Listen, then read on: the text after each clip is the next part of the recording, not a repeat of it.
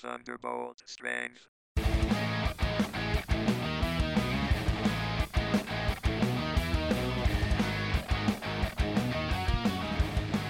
Welcome to the Thunderbolt Strength Podcast, where we hear about the lives of strong people. This is Bryant Hankins, and I have my co-hosts Molly What's up, Bryant? and Kevin. What's up, Bryant? Today we have Dr. Tom Kinsella, owner of Spark Chiropractic and co-owner of CrossFit Mischief, and Jeff Sandberg, a leading physical therapist and educator, as well as a CrossFit athlete. We're going to be talking about CrossFit, injuries, as well as the answer to the big question, is CrossFit dangerous? Dun, dun, dun. Welcome to the show, guys. Hey, thanks for having us. Thanks for having me. Before we get started, I'm going to give a little legal disclaimer because we're going through medical stuff. So here it is for all you lawyers out there. The opinions expressed on this podcast are those of our guests and do not represent the organizations they work for or CrossFit Thunderbolt.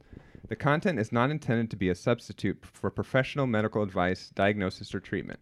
Always seek the advice of your physician or other qualified healthcare provider with any questions you may have regarding medical conditions.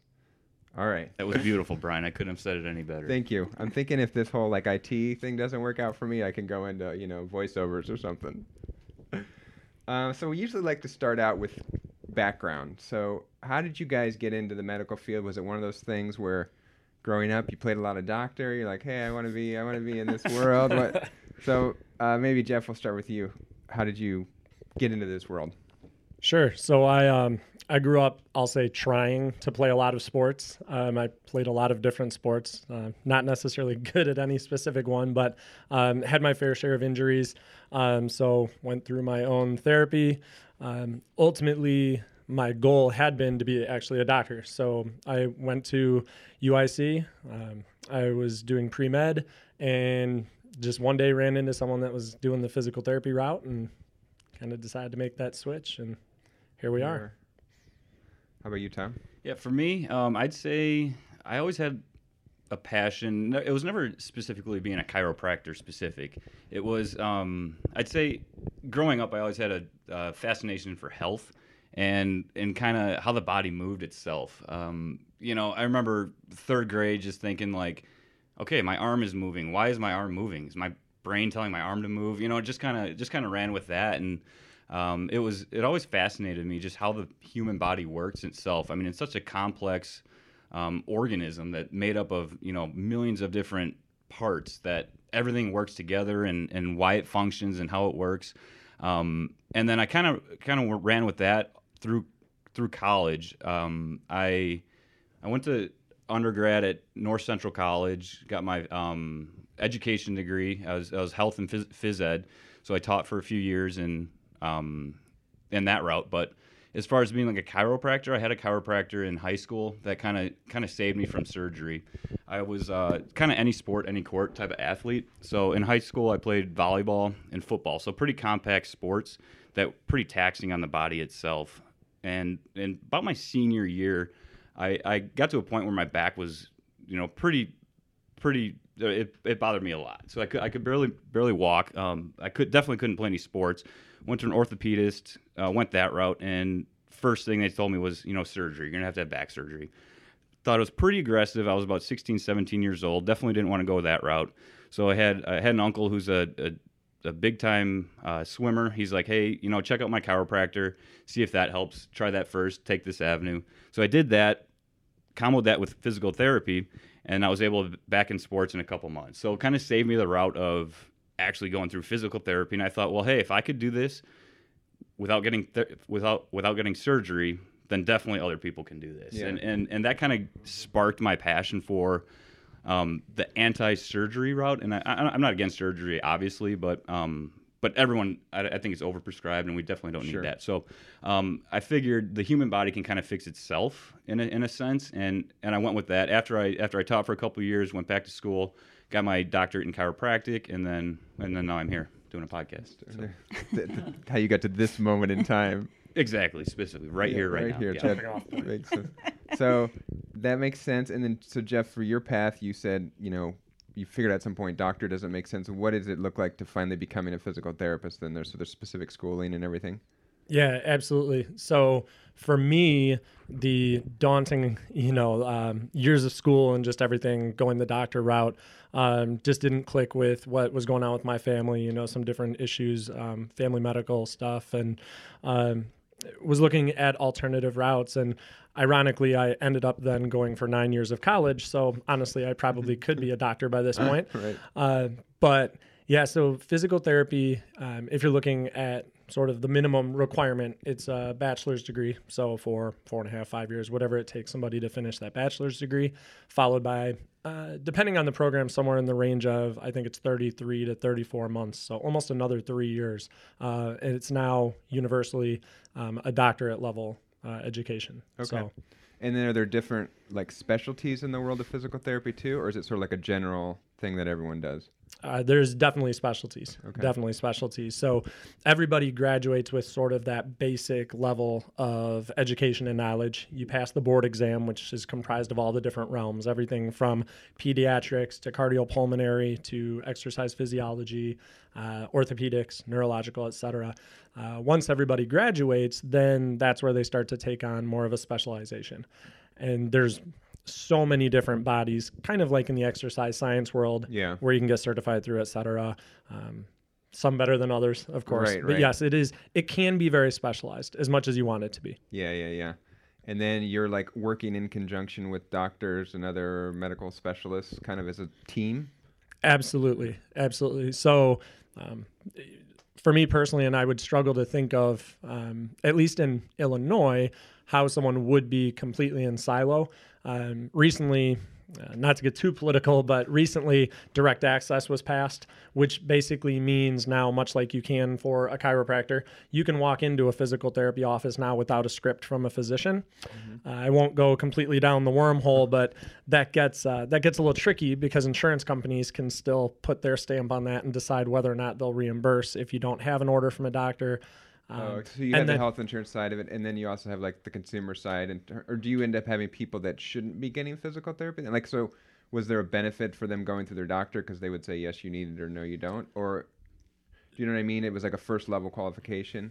Yeah, good question. So with direct access, again, this is probably a little outside of the scope, but there are certain requirements that have to be fulfilled. So as they passed the bill, they said, we'll pass it with certain things. So, and to be honest, currently I'm not utilizing this in my practice, so okay. I am not an expert on the exact rules, but it's something along the lines, if someone's not improving in X amount of time, you must refer them to a physician. Okay. You also must be in contact with their primary care physician at some point. So there are still a lot of regulations in place.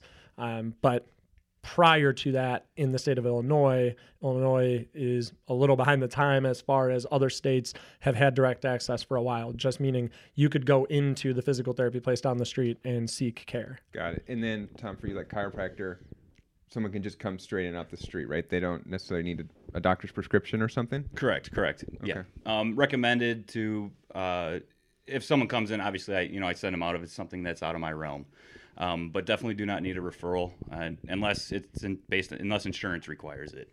But it's amazing, and kind of like Jeff said, not to go down this wormhole, it is amazing how much insurance can dictate healthcare. Sure. It's in a utopian society. Like, all right, our main goal is to get someone better. Yeah. And insurance really doesn't care. They're like, what's the bottom line? How much are we going to pay for this? Blah, blah, blah. Yes. And you can't do this, you can't do that. This is what you can do. It's like, well, how come you're dictating what we can do when that's not how it works, Yeah.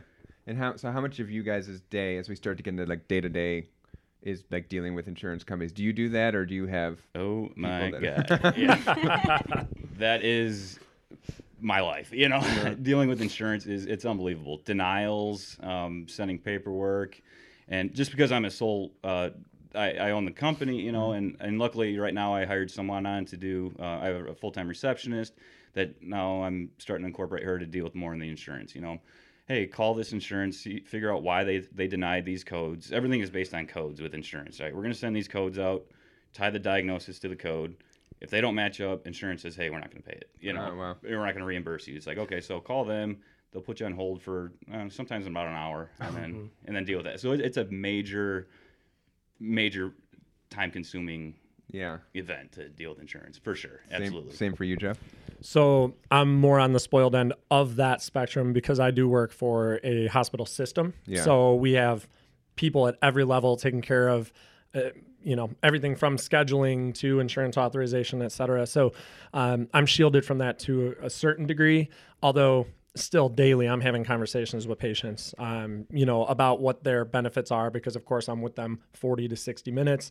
We start to talk about it, and I still need to understand and be able to explain to them why it's not going to be covered and, things of that nature. So insurance drives the industry, unfortunately. And I think that's why there is a huge growing wave, even more than there has been in the past, of cash-based services and cash-based clinics, meaning that they circumvent the insurance. They say, here's what it'll be out of pocket. Yeah. Because with high deductibles and things, that's starting to become more reasonable for some people to do. Yeah. So it's really interesting. I think it's a really interesting time in healthcare right now. Well, is that like the one that you were checking out, Molly Arasti? They're kind of that way, right? Where it's sort of like you walk in, it's cash, and well, no, they do deal with insurance do as they? well. Okay. My understanding. I know they're really tied to the CrossFit world. Yeah, well, when I went to check them out, that was my understanding. It's a doctor of chiropractic, and it's more along the direct access route, so people can kind of refer themselves or go there, and you can pay cash, or they do deal with insurance Right. sometimes. And I think for some people that have the cash, they're just like, I don't want to hassle with all the crap and just get it done. Try to quickly get to some kind of resolution. Especially for someone like an individual that doesn't work for a major corporation like myself. I have to buy my own insurance, and like join you're the saying, club. We're all deductible is just, it doesn't make sense to even go through insurance. But major medical, major problem that's covered, that's about what we're going for with our insurance. Yeah.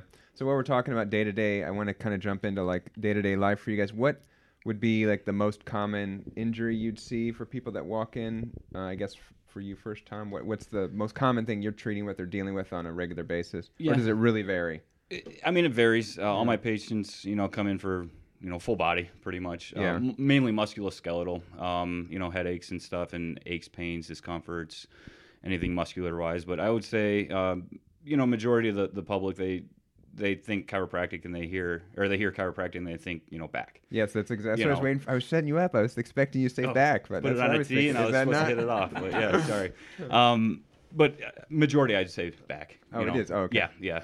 Upper back, neck, and low back. Yeah. Majority. So is your like average day? Is it doing a lot of adjustments, or is that kind of another misnomer of chiropractors? Like you think they're like doing adjustments all day and everything? No, I mean there's, and not to get down a wormhole again, bring that up. There's kind of two different philosophies with chiropractic. One is the adjustment sets everything in line right there, whereas mine is more kind of a full body approach to it. Whereas someone comes in, with a low back pain, we're going to figure out, what's causing the low back pain. I do a lot of soft tissue work, working, using my hands. So each patient probably gets, 30 to 45 minutes of individualized care, as opposed to just here's an adjustment, see you in a week, So, and I've been to see Tom, so I can back you up on that one. Thank you, Mel. So I guess to go through what a patient's first day to treatment, patient would come in, I spend an hour with them, go over thorough history, and it's amazing what you can uncover in just the history alone, without even looking at, you can watch them walk in, and if they're walking in kind of like Frankenstein with their arms out in front and their back is, then I'm saying, okay, their back's obviously hurting, Yeah. But you can uncover so much just on a history alone, just by sitting down and talking to someone and usually it's 20 to 30 minutes. I'll sit down and talk to someone in my office and say, okay, we're going to go to the next room, and then I'm going to put you through some, ranges of motion, try and figure out, kind of exactly what's going on, some orthopedic tests and whatever, trying to figure out what the problem is that way.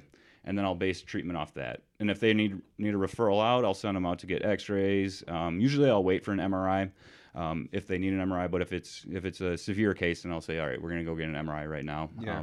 I don't do X-rays in office, but I do a clinic that I use just to get X-rays alone. And So then you can see what's going on. Yeah. Yeah. And then second visit would just be a report of findings, kind of go everything what I found. All right, this is your diagnosis. This is the treatment plan. You're going to come in 2-3 times a week for 3-4 weeks or whatever it may be. Right. But the main goal is everyone's individualized, try to make sure that it's not just a one in, one out type of deal.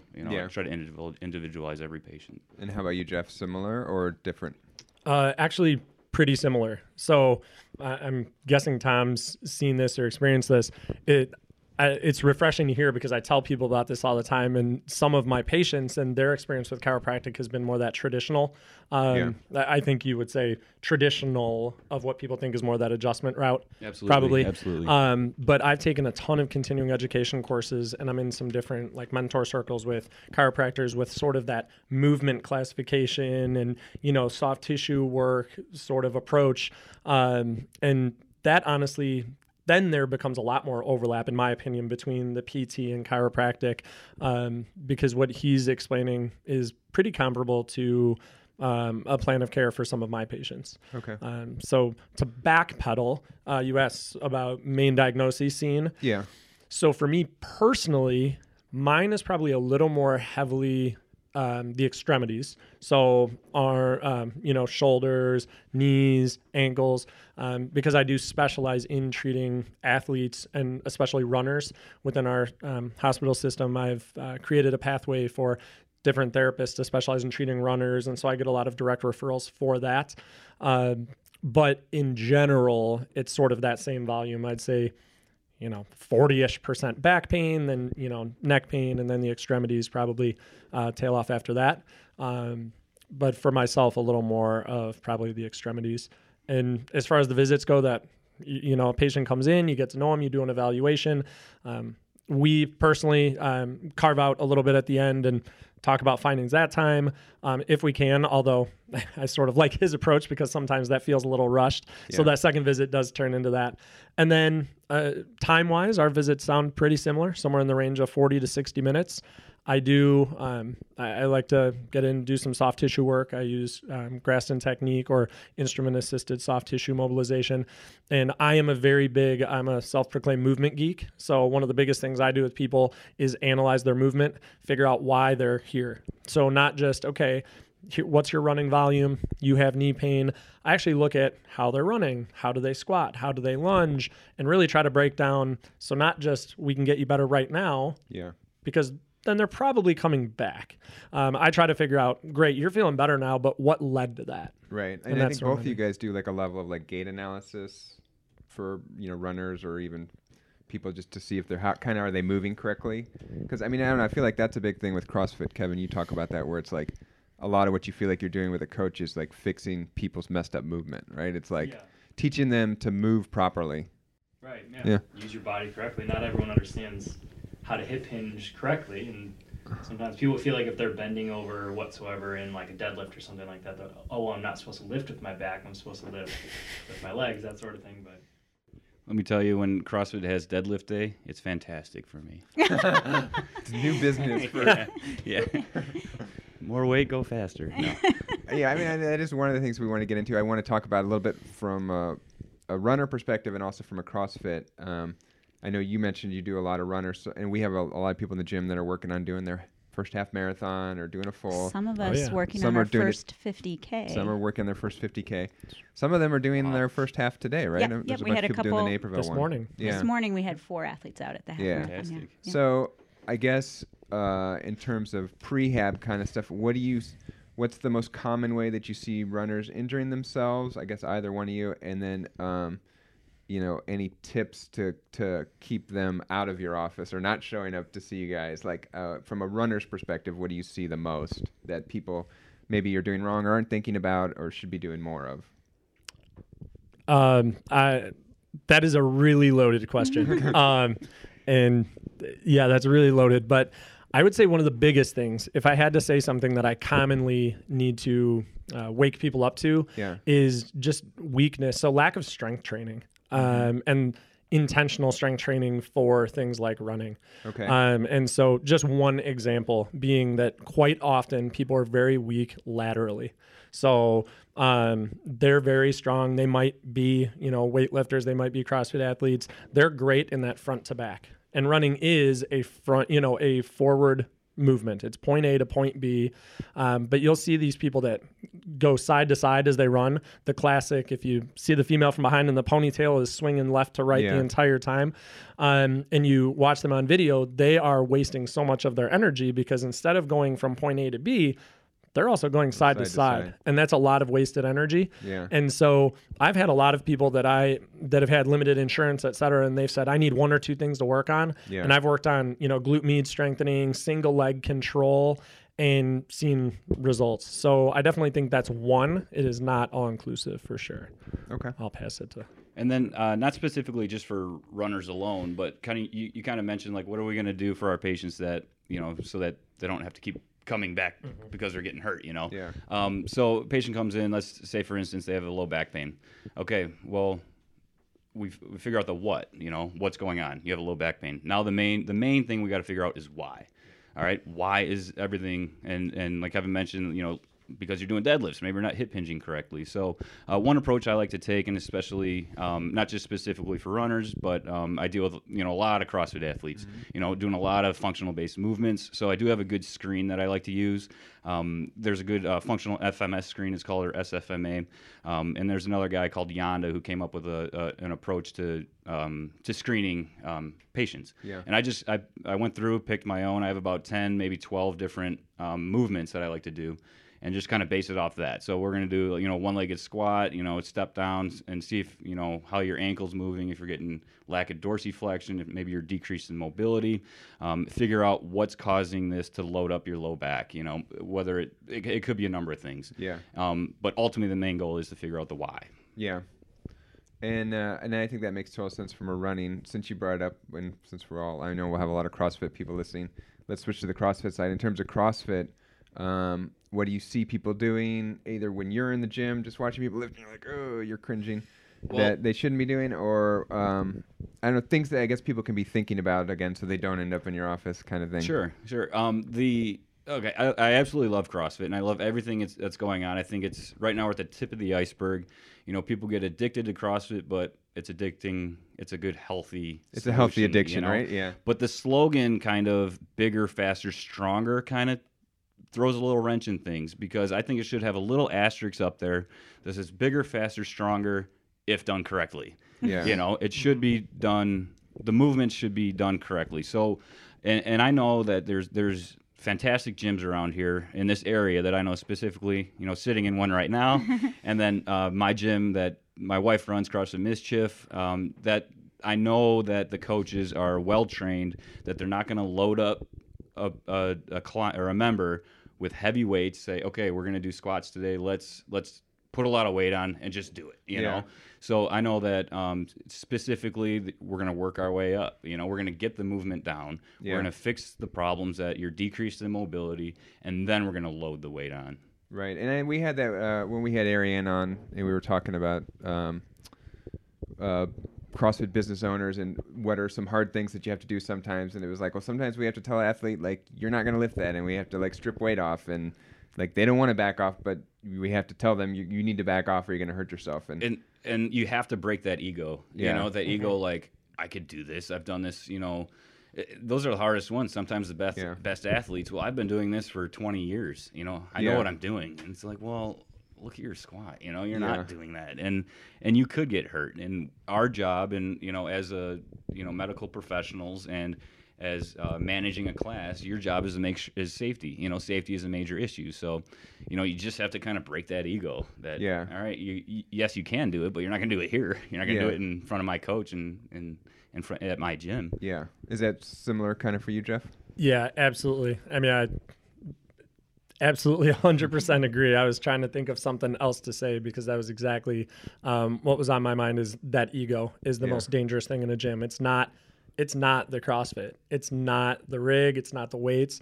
It's the ego of the athlete, in my opinion, that leads to those injuries. I think one thing, just to pile on to that, because I agree with everything he said, is not taking rest days, I think, is another huge one. I run into people that literally are there 7 days. Wow. And it's just, you're breaking down your body and you're not allowing the gains that you want. Right. And you can see, that whiteboard that they're so obsessed with checking those, boxes because they need their medal, for that PR. But if they really pay attention, I feel like a lot of times they're actually going down because they're not resting. They're not Yeah. building muscle at all. And so those are the ones that I often see doing extra work over quietly, not trying to let anyone see them, trying to rehab something that hurts and they don't want to tell anybody. Right. Is that kind of for you too, Molly? It's like ego and dealing with that? Yeah, definitely. I think something that I've been trying to build into my CrossFit practice and with my athletes is thinking about intentional movement. It's a piece that's missing sometimes. People just want to move as fast as possible. So like if you're warming up a class, as Kevin and I love to do with dead bugs, one of our favorite movements, dead bugs. And people are making an AMRAP of dead bugs. And you're like, no, no, this is not as many reps as you can do as fast as possible. No, this is slow. If you move slow, you're going to be doing the movement better, and it's actually going to be harder to do. And obviously there's a time to move fast, but there's a time to slow down and move with intention. So that's what I have been practicing in my own life and trying to bring into my athletes as well. Yeah, it is funny. It's always like the gamification of CrossFit where you're like racing the clock, getting that last rep in, or trying to beat Kevin's score. Trying to beat Kevin's score. Win the warm-up. Yeah, so it is weird. It's like a pro and a con. It's on one hand, it's like part of what gets people going and makes them addicted and pushes them, but you can kind of go too far with it, you know. Are there any movements that you guys just don't like across the board? CrossFit wise? Yeah. Nothing I can think of off the top of my head. So you think everything can pretty much be done safely? If done correctly. Yeah. It's there's movements I don't like for certain people. If you can't bend over and get close to touching your toes because you have so much neural tension and discomfort down your back and legs, you probably aren't quite ready to be deadlifting, things like that. So actually he touched on FMS, and I'm a huge FMS advocate. I'm certified in all the different levels of FMS. And they put out, it's a really cool, basically algorithm that says, if in this test you have discomfort, you shouldn't do this. And it lists out almost all of the fundamental like CrossFit movements. And I love that. And I've had to use that as an explanation to some people because, they just don't understand. Okay, you need to go and get rid of this symptom first, before you do this movement. So I think all the movements can be done. And I've had plenty of CrossFit athletes who I've treated and have said, for right now, no toes to bar. For right now, no, front squats. Doesn't mean you'll never do them, but for right now, you can't do that. And so far, I've had success with people buying into that. But yeah, I think it's movements for certain people that aren't good. And for those that are curious about what we're talking about with FMS, a great book. The guy's name is Gray Cook. The book is called Movement, I believe, that I think you wrote. So I'd recommend, check it out. Pretty decent book. But to kind of tail off what your question was, what I absolutely love about CrossFit, and is there movements that I wouldn't do? It's what's so great about CrossFit is there's modifications for everything. You can range. You can have an elite athlete that's working out 5 days a week, just a fire breather, or you could have someone that their first time working out and they're 60 years old. But, they're still going to be doing squats. They're still going to be doing, but it's going to be modified, and we can modify almost any movement. There's modifications for almost everything, which is fantastic, I think, about CrossFit. Yeah, I think that's key, too, and people have to be comfortable with modifying. That's always the hard part is, like, especially if you come from a place where you always did RX, right? So, like, I was always doing RX, and then I injured myself, and it's like, it's so hard to go back and then be like, all right, I'm going to modify this. And it's okay if I don't do it RX, even though I always used to do it RX. And then you get to a point where it's like, no big deal. You just get used to it. And you realize no one cares. That's the other thing, too, is you always think like, oh, it's such a big deal that I'm RX or on the whiteboard. And then you realize like, nobody really cares. They're just glad that you're coming and working out with them. And it's however the you're community. doing it. They just want so you it's here. So funny. And I think for all of us here, I'm sure that it's about building that culture. If we as the leaders of our, whether it's work or the gym or whatever, are unwilling to scale, people see that. And if we as the leaders are saying, you know what, today I'm not doing that much on deadlift because of X, Y, or Z, or, I'm taking today off, and we're putting that into practice as far as building the culture, our athletes can buy into that too. Yeah. So how do you guys feel about kipping? Because it kind of gets a bad rap.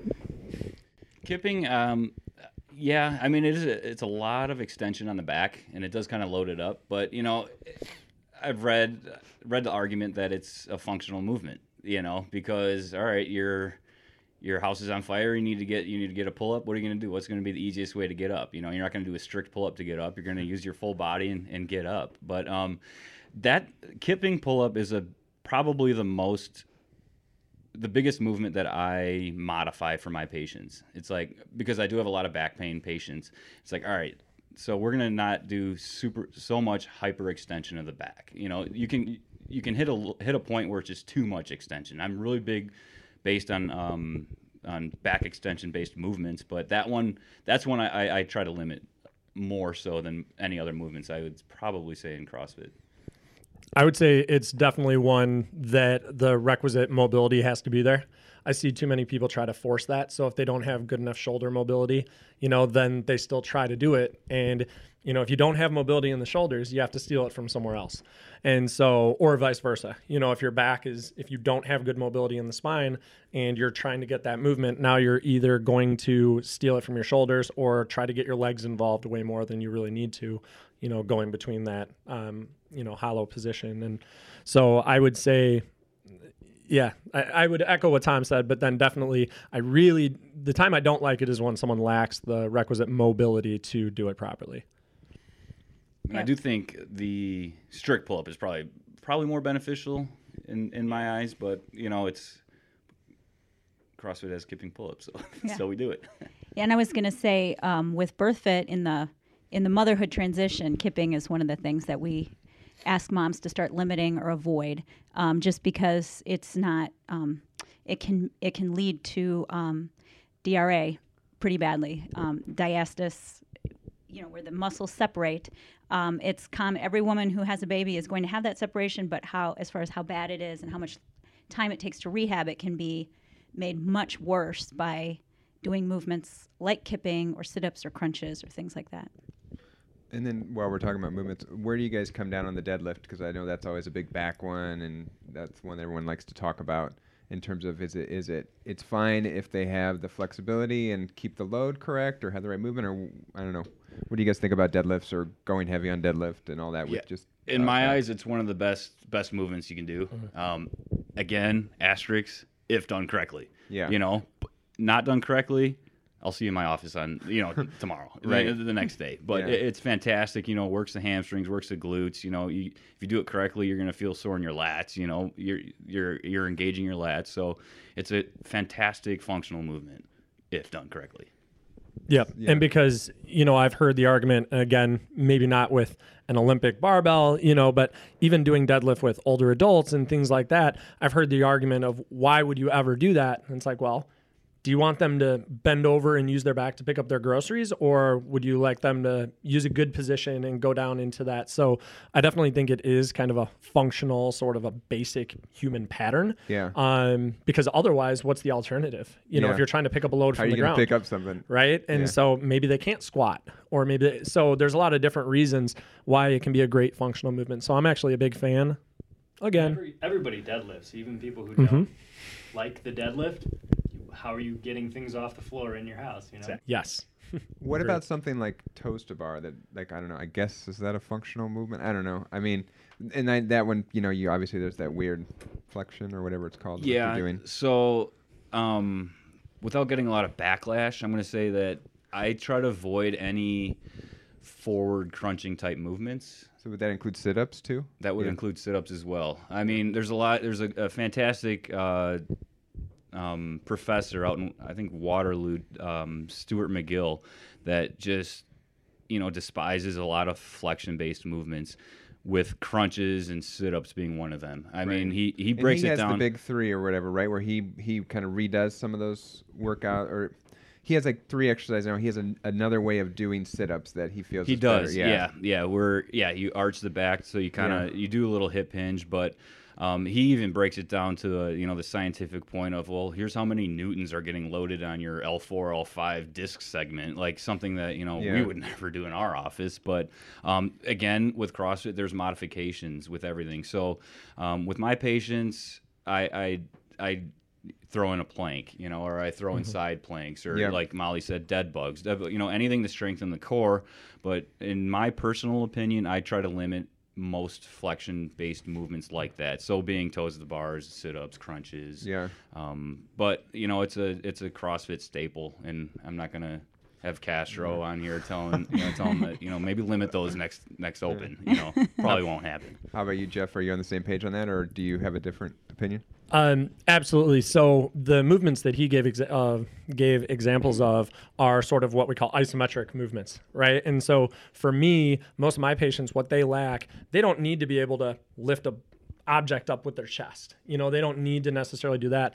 What I tend to find the bigger deficit in the core and where people benefit, and we hit it in CrossFit with some of the movements, whether intentionally or not, is more the ability to stabilize and actually resist movement using the trunk. So anti-rotation or anti-extension, anti-flexion. So getting yourself in a position like a plank that gravity would put you into a certain movement and you resist it. Yeah. So to me, those are more valuable to patients and more functional. To lift a box overhead, I need to be able to stabilize my core. Right. I don't need to crunch it.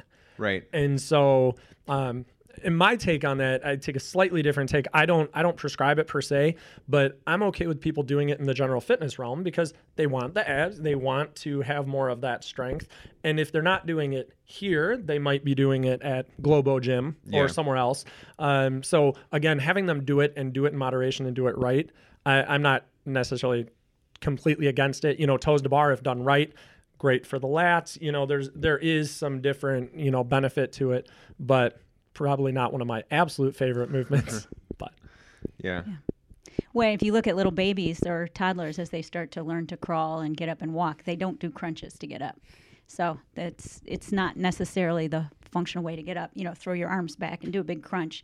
A baby will turn onto their side and then flip over onto all fours. So. And that brings up a good point. Like if you ever want to see how to do a movement correctly, watch a 2-year-old. Pick up his toy. He does a perfect squat, a perfect deadlift. Mm-hmm. They move perfectly, and then throughout life, we just slowly progress. We sit in an office all day, sit in a chair, and then our body kind of adapts to that, and then we lose that functional movement. Right. There was I'm not going to remember the book, but it was basically this lady who was giving a TED talk and is sort of known in that space was showing like Aboriginal, sort of like third world cultures and how they kind of had a more natural movement because they were like moving with their bodies and not like sitting in chairs all day. And it was like they didn't lose it as quickly as we did in the Western world, and would show that they have a perfect hip hinge and all this stuff that like somehow we just like lose as we grow up and I don't know, work in an office all day and sit in a chair. And let's just say our bodies were not designed to be sitting in chairs for 8 hours a day, 5 days a week. Yeah. How do you guys feel about the things like the standing desks or the squatty potties? Some of these things that are like trying to get you back to the. All I can think of with the squatty potty is the commercials. With the unicorn. The unicorn. But I mean, that's so I kind gotta of the collect point. myself here. That's like kind of the point of some of those things, right? I mean. So I feel like a broken record, but again, in moderation. So actually, I was listening to, I think it was your guys' last podcast with Emmett, I believe. Yes. Yeah. And I loved what he said because I don't hear it that often. He was saying those people that stand all day, they actually need to sit sometimes. And so again, those standing desks are great, but now I have these patients who go from 20 years of sitting 8 hours a day and all of a sudden they stand for 8 hours. Yes. To go from sitting for 8 hours, right, to standing for 8 hours, the load you just placed on your body, you just took a totally different way of stressing your body and flipped it cold turkey. And so, again, I'm a fan, but do it properly, do it, kind of build up to it. Anything we do repetitively, I think of factory workers, overuse, too much of anything. I feel like I'm just spitting out cliches left and right, but too much of anything is not good. Yeah. And so those standing desks can be great as a way to break it up. But now if you never sit, you've got a different slew of problems that you're going to end up having because you're not used to it. Yeah. But you didn't touch on the squatty potty. I'm staying away from that one. I do use that at home. We have it at home. Molly got it. And I don't know, I just like think it's annoying. Like it gets in the way and I just kind of like move it out of the way. But I'm not there yet, I guess. Maybe I need to open my mind. I don't know. Yeah. Watch the commercial again. Yeah. Yes. We'll have to put a link. The commercial has a lot of good research on it. I mean, it seems like it works. I don't know specifically, nor have I read too much about it. But I guess It must be right. Yeah. I was wondering, because we've talked a lot about the sort of the dangers of running or in CrossFit, common injuries. What are some of the benefits that you guys have seen for people that started moving? They started running or started doing CrossFit. What are the changes you've seen in their, level of happiness and movement in life?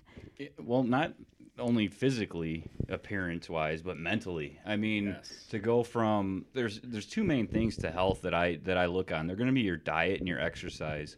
And if you can hit both of those, or at least one of those, and for someone that's never really worked out, to going to CrossFit, and then they drink that Kool-Aid. They say, hey, this is fun. And, there's people around me that are all on the same page. It's just like, it flips a switch that says, hey, it opens their eyes. It makes them feel good about themselves. And you can just see it in the passion that our members have and CrossFit members have, that it's a totally different lifestyle. It's not necessarily like, all right, you're going to do this for 30 days, see how it goes. It's a completely different aspect on how you live your life.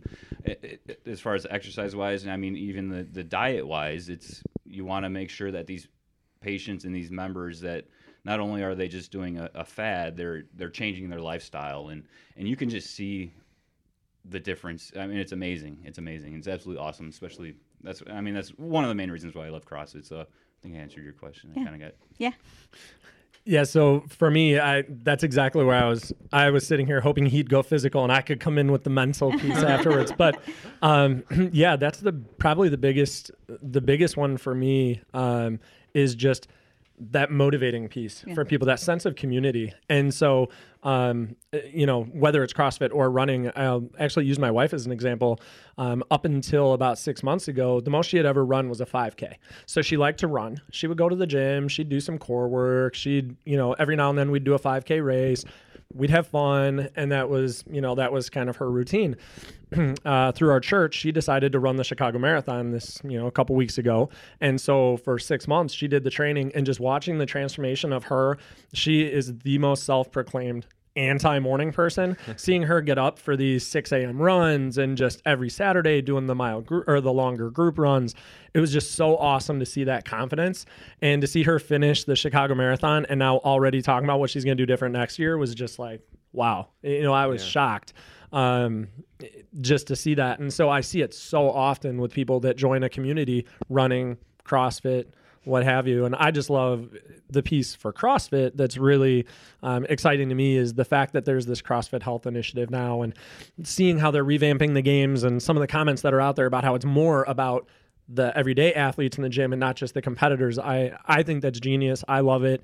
And it's making it easier for me to sell CrossFit, when I talk to people and they say, how can you do CrossFit and you're a PT? And I love those conversations because, I get to get on my soapbox. But I just really think it's a very, very healthy gateway drug. Yeah. That's one thing we talk about a lot, is that the old branding and messaging of CrossFit, I think, hurts it for new people a lot of times now, with the Forging Elite Fitness, and you think it's like the kind of people you see at the CrossFit Games, right? And so a quote unquote normal person looks at it and is like, oh, I'm never going to be doing handstand push-ups and all these kind of things. So or throwing these weights around. So it like scares away the normal person. And so we always have to have that conversation. Like, it's not, it's good for everyone. There's ways to do it where you're not doing, a million handstand push-ups and everything, and backing away a little bit from that, crazy level of fitness, whatever.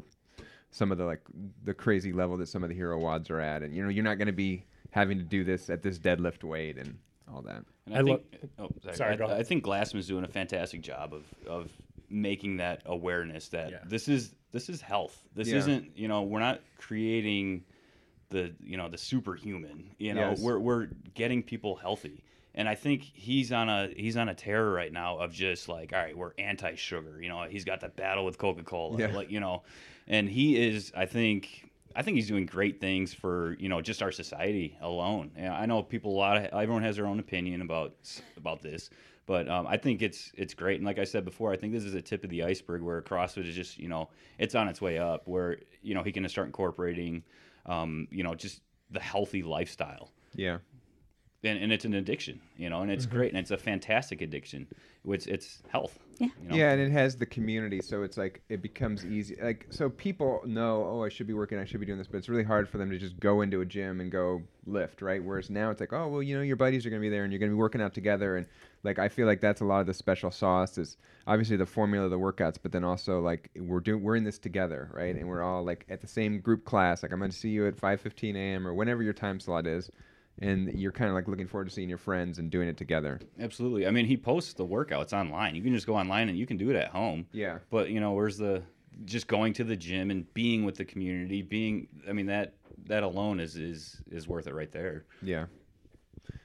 And how about for you guys, like getting involved in CrossFit in the first place? What was that like? I know, Jeff, you're reasonably more recent to CrossFit. Yep. How did you even get into it?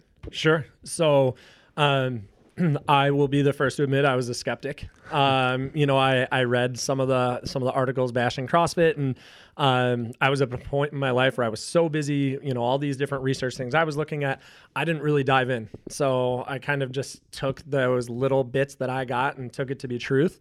And it was actually my best friend was recovering from his second ACL repair, and he finished his rehab, and he had done CrossFit before.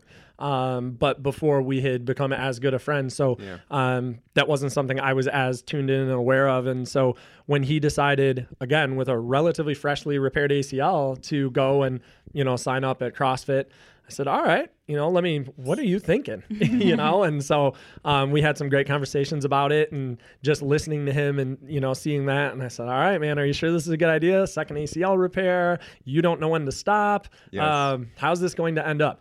So a few months later, I think it was probably 3 months, he's like, hey, I talked to the coach. He said, you've got to come with me, just come drop in, just come check it out. And I did. And but even before PT school, I have a master's in exercise science. I'm a certified corrective exercise specialist. So I, quote, know what to do at the gym. And I go to the gym and I wouldn't get that great a workout. I went for this one class and it was a performance class. It wasn't even like a, big lifting class. I literally crawled out of there. And so my ego definitely, got checked at that point. Yeah. And so I said, and he, I called him later that day. I said, all right, you got me, one class and I'm kind of hooked. And I, to this day, I think the worst workout I've ever, worst as far as like least beneficial workout I've ever had at CrossFit was probably better than any workout I've ever put myself through. Wow. And And that's you what I attribute tell that people. to like the CrossFit program or the community? What makes it so different for you? I think it's just a huge combination. I think it's the stimulus. I think it's the duration.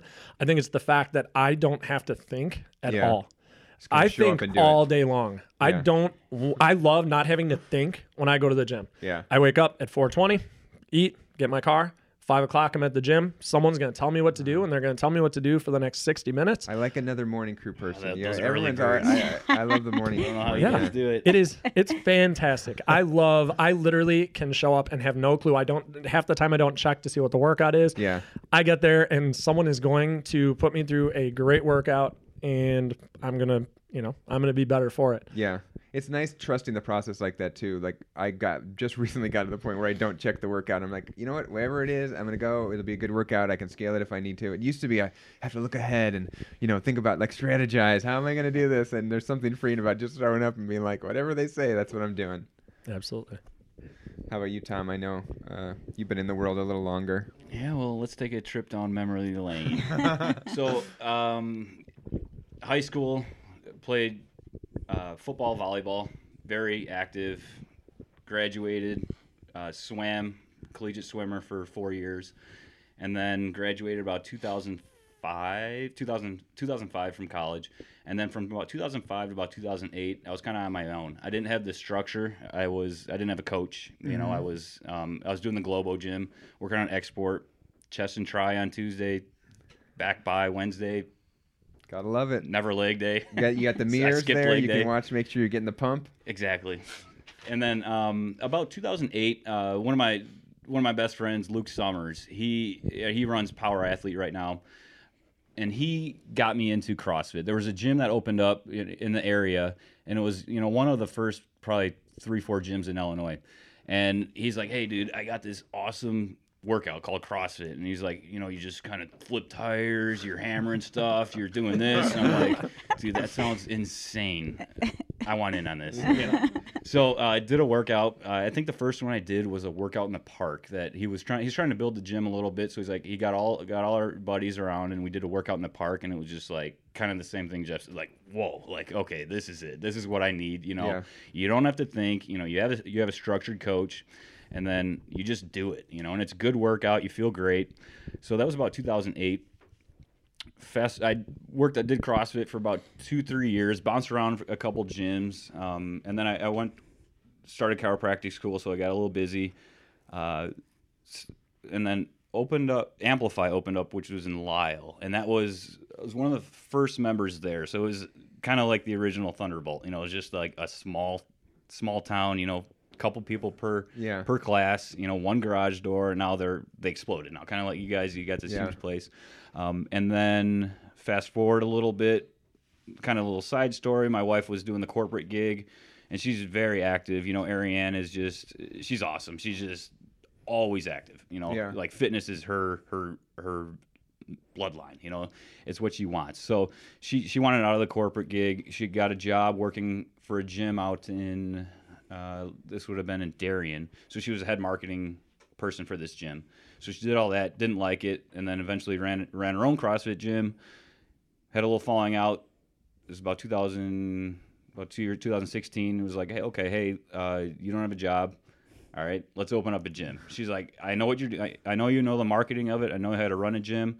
So guess what? We're going to open up a gym. So then we opened up Mischief, and then kind of the rest is history. I've stuck with CrossFit for a while and really started getting into it, you know, like die hard probably a couple of years ago. And it's fascinating. I absolutely love it. One thing I think is interesting to think about is how has CrossFit changed for you over the years, or how in general do you see things changing for, not that you're an aging athlete, I'll use it for myself, for aging, I am. aging athletes, like, you know, whatever, like at least for mine, I started to hit your 40s, and I guess what do you see are things that people need to start thinking about or changing as like aging athletes? Because I'm sure you guys see, especially in this area, people stay athletic for a very long time. I mean, you have people running forever. I mean, we have CrossFit athletes. I don't know how old some of the people are in their 50s. I think we have some in their 60s. Yeah. So what are the things that aging athletes need to think about besides obviously like cooling and all the crazy RX stuff? Modifications are big. You know, your diet is going to play more. I mean, when you're young, you eat whatever you want, you know. Yeah. Now you're getting older, you got to kind of watch your diet, stay active, just don't overdo it. I mean, modifications are key, but kind of like you said with the original CrossFit, kind of how it opened up, it was, you know, you're gonna let's see, what am I trying to say here? Kind of how the original CrossFit started was, you know, you're trying to be that elite athlete where you want to be ground and pound. Now, kind of how I was saying before, Glassman was gearing it towards health. So, you know, trying to stay active, trying to incorporate the diet and the exercise for the older members. I mean, it's geared towards everyone. Yeah. You can just modify anything you need. So. Yeah. Same for you, Jeff? Yeah, I would say modify over avoid. So instead meaning of just stopping modify doing it, don't look for ways to modify it, don't just stop, right? Because a lot of the movements, you know, the fundamental movements, if you completely avoid it, you're not getting that stimulus through something else, right? So if you're completely avoiding deadlifting, you know, well, I mean, unless you do a movement that involves a deadlift. But I think it's important that people find ways to modify and not just avoid. Right. And then the other really big one, and this is what I see a lot, is mobility. So they need to focus even more on the mobility aspect, because just you know, naturally your body is, well, there's this whole argument over age caused versus age related, but you lose mobility over time. All right. There's fluid changes in, you know, cells, et cetera. So without getting too far into that, I think mobility is really big, especially if it's the aging athlete who's been doing CrossFit for so long, because there's that danger of, oh, I know how to do overhead movements. I know how to do this. I've been doing that for 10 years. I think it's important that those individuals realize that they need to maintain mobility. You know, they still need to get on that mat and, you know, take the time to maintain and or improve mobility.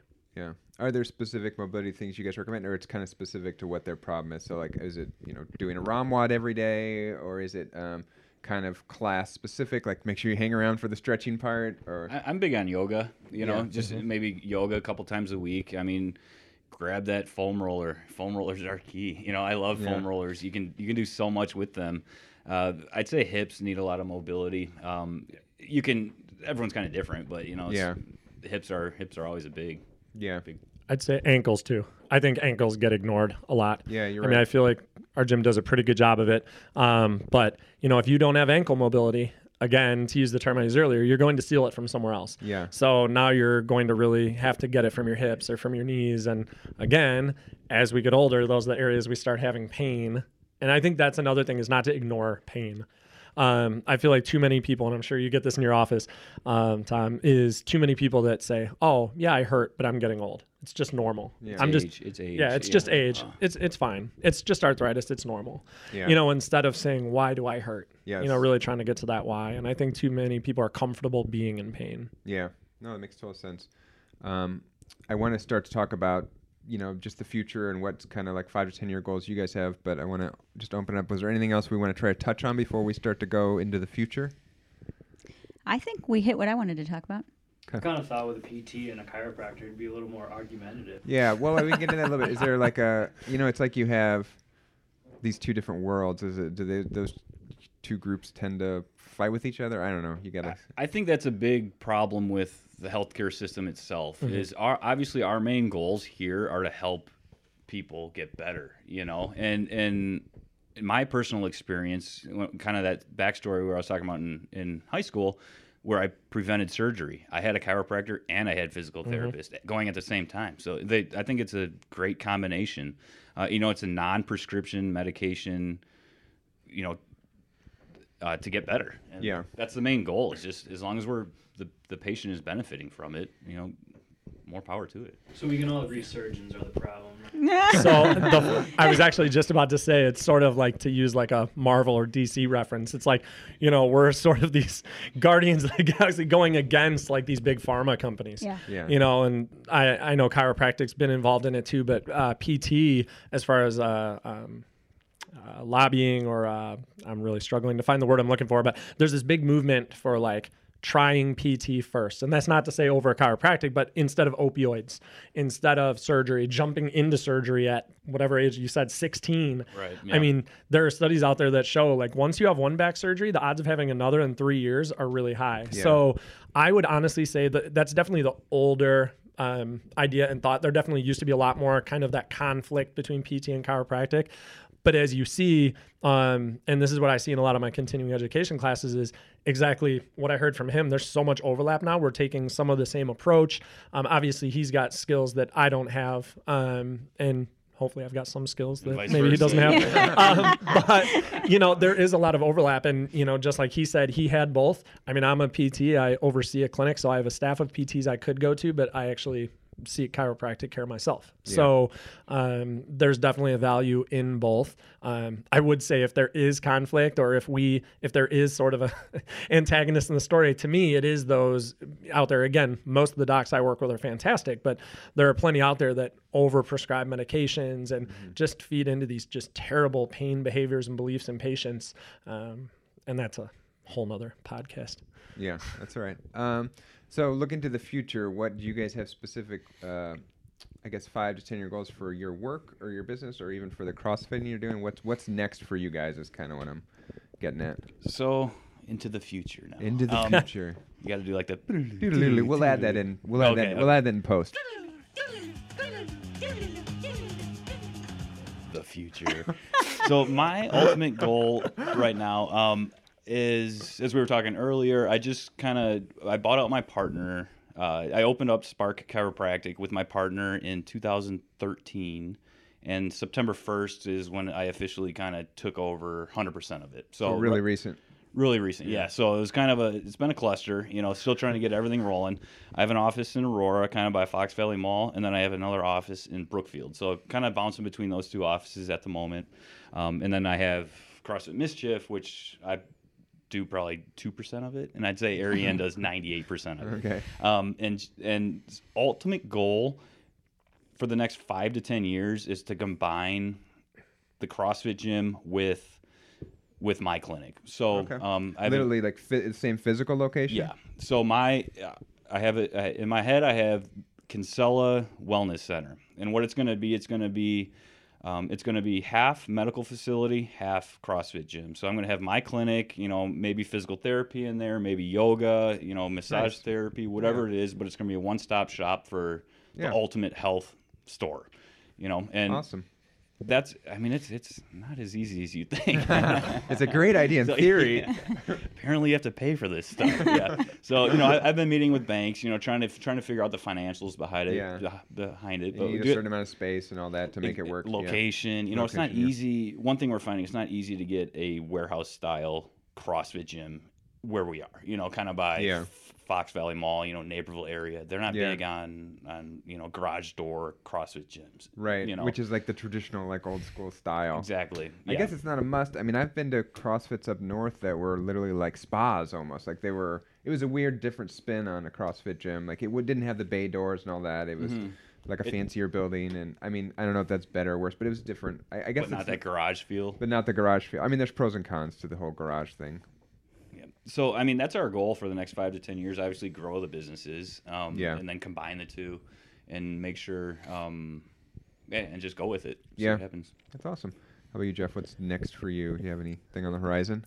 From a CrossFit standpoint, I mean, I've been doing CrossFit now only for a year and a half. Yeah. So when I started out, it was, I'm going to do this. It's going to be my workout. It's going to be my escape. I will never do competitions. I'll never do, this kind of stuff. I'll never, there were a lot of I nevers, and slowly I'm checking them all off and doing them.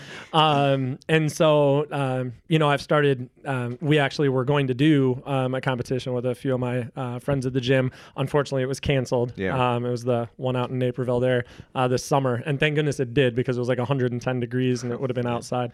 But so definitely getting more involved with that. I keep spinning the idea of possibly getting my level 1 cert. I feel like I have a ways to go before I can be a model to other people still. I need to get some of the movements down better myself. But I really feel like as I start to rehab more and more CrossFit athletes, I feel like having that, and there's a few PTs, again, that I follow through social media and that I kind of look at as mentors that have their cert. And I just feel like that would be a good piece for me ultimately. And then, as you mentioned in the beginning, I also I teach. So at one of the PT schools here out in the suburbs. So part-time in addition to overseeing my clinic. And so I sort of go back and forth of the 5-10-year plan. Is my goal to take on a larger management type role, or is it to go more into the academic realm? I did long ago have dreams of owning my own practice and this and that, and especially in the PT world, that's becoming far less common. Okay. And it's honestly, unless you do like a cash-based, real niche, it's really hard. I'm curious how so many are able to still do it in chiropractic, because right now, because of some of the companies in the area, the bigger, big box, we'll call them, PT places, they really kind of just make that difficult. Yes. I think that's changing now with direct access and all of that. So I think you'll see some more start to come up on the cash-based side, but currently for myself and my family, probably not the route I'll go. So probably just keep doing what I'm doing. And then from I there. guess the last thing is, if people want to find you online or get in contact or have other questions for you, what's the best place for them to find you? Yeah, so my website, the name of the chiropractic clinic is Spark Chiropractic. It's SPARC, so it stands for Sports Performance Acupuncture and Rehab Clinic. So if you go to www.sparkchiropractic.com, you can find me there. Schedule appointments online, or even give me a call and we can talk. Yeah. Yeah, and for me, strategically avoiding giving away the hospital system I work for legal purposes. My personal email is J and then SAM as in Mary, BU1@gmail.com if anyone has questions. Now, are you going to be okay with the thousands and thousands of emails that you're probably going to get? I mean, this is a really big podcast. So this out. I mean, yeah, I hope you have I've a good spam filter or something. I've hired my youngest daughter. She's 4. She's going to filter all of them and then decide which ones get through. Makes sense. Okay, good. Otherwise, I'm on Facebook. Yeah. So it's the other Awesome. way. Well, this has been great. Thanks, guys, for joining us. This has been a lot of fun, and I think everybody kind of learned a lot. It was kind of cool to hear how those two worlds work and that they can actually work together. So that's awesome. This has been another episode of the Thunderbolt Strength Podcast. Until next time, Stay strong. stay strong.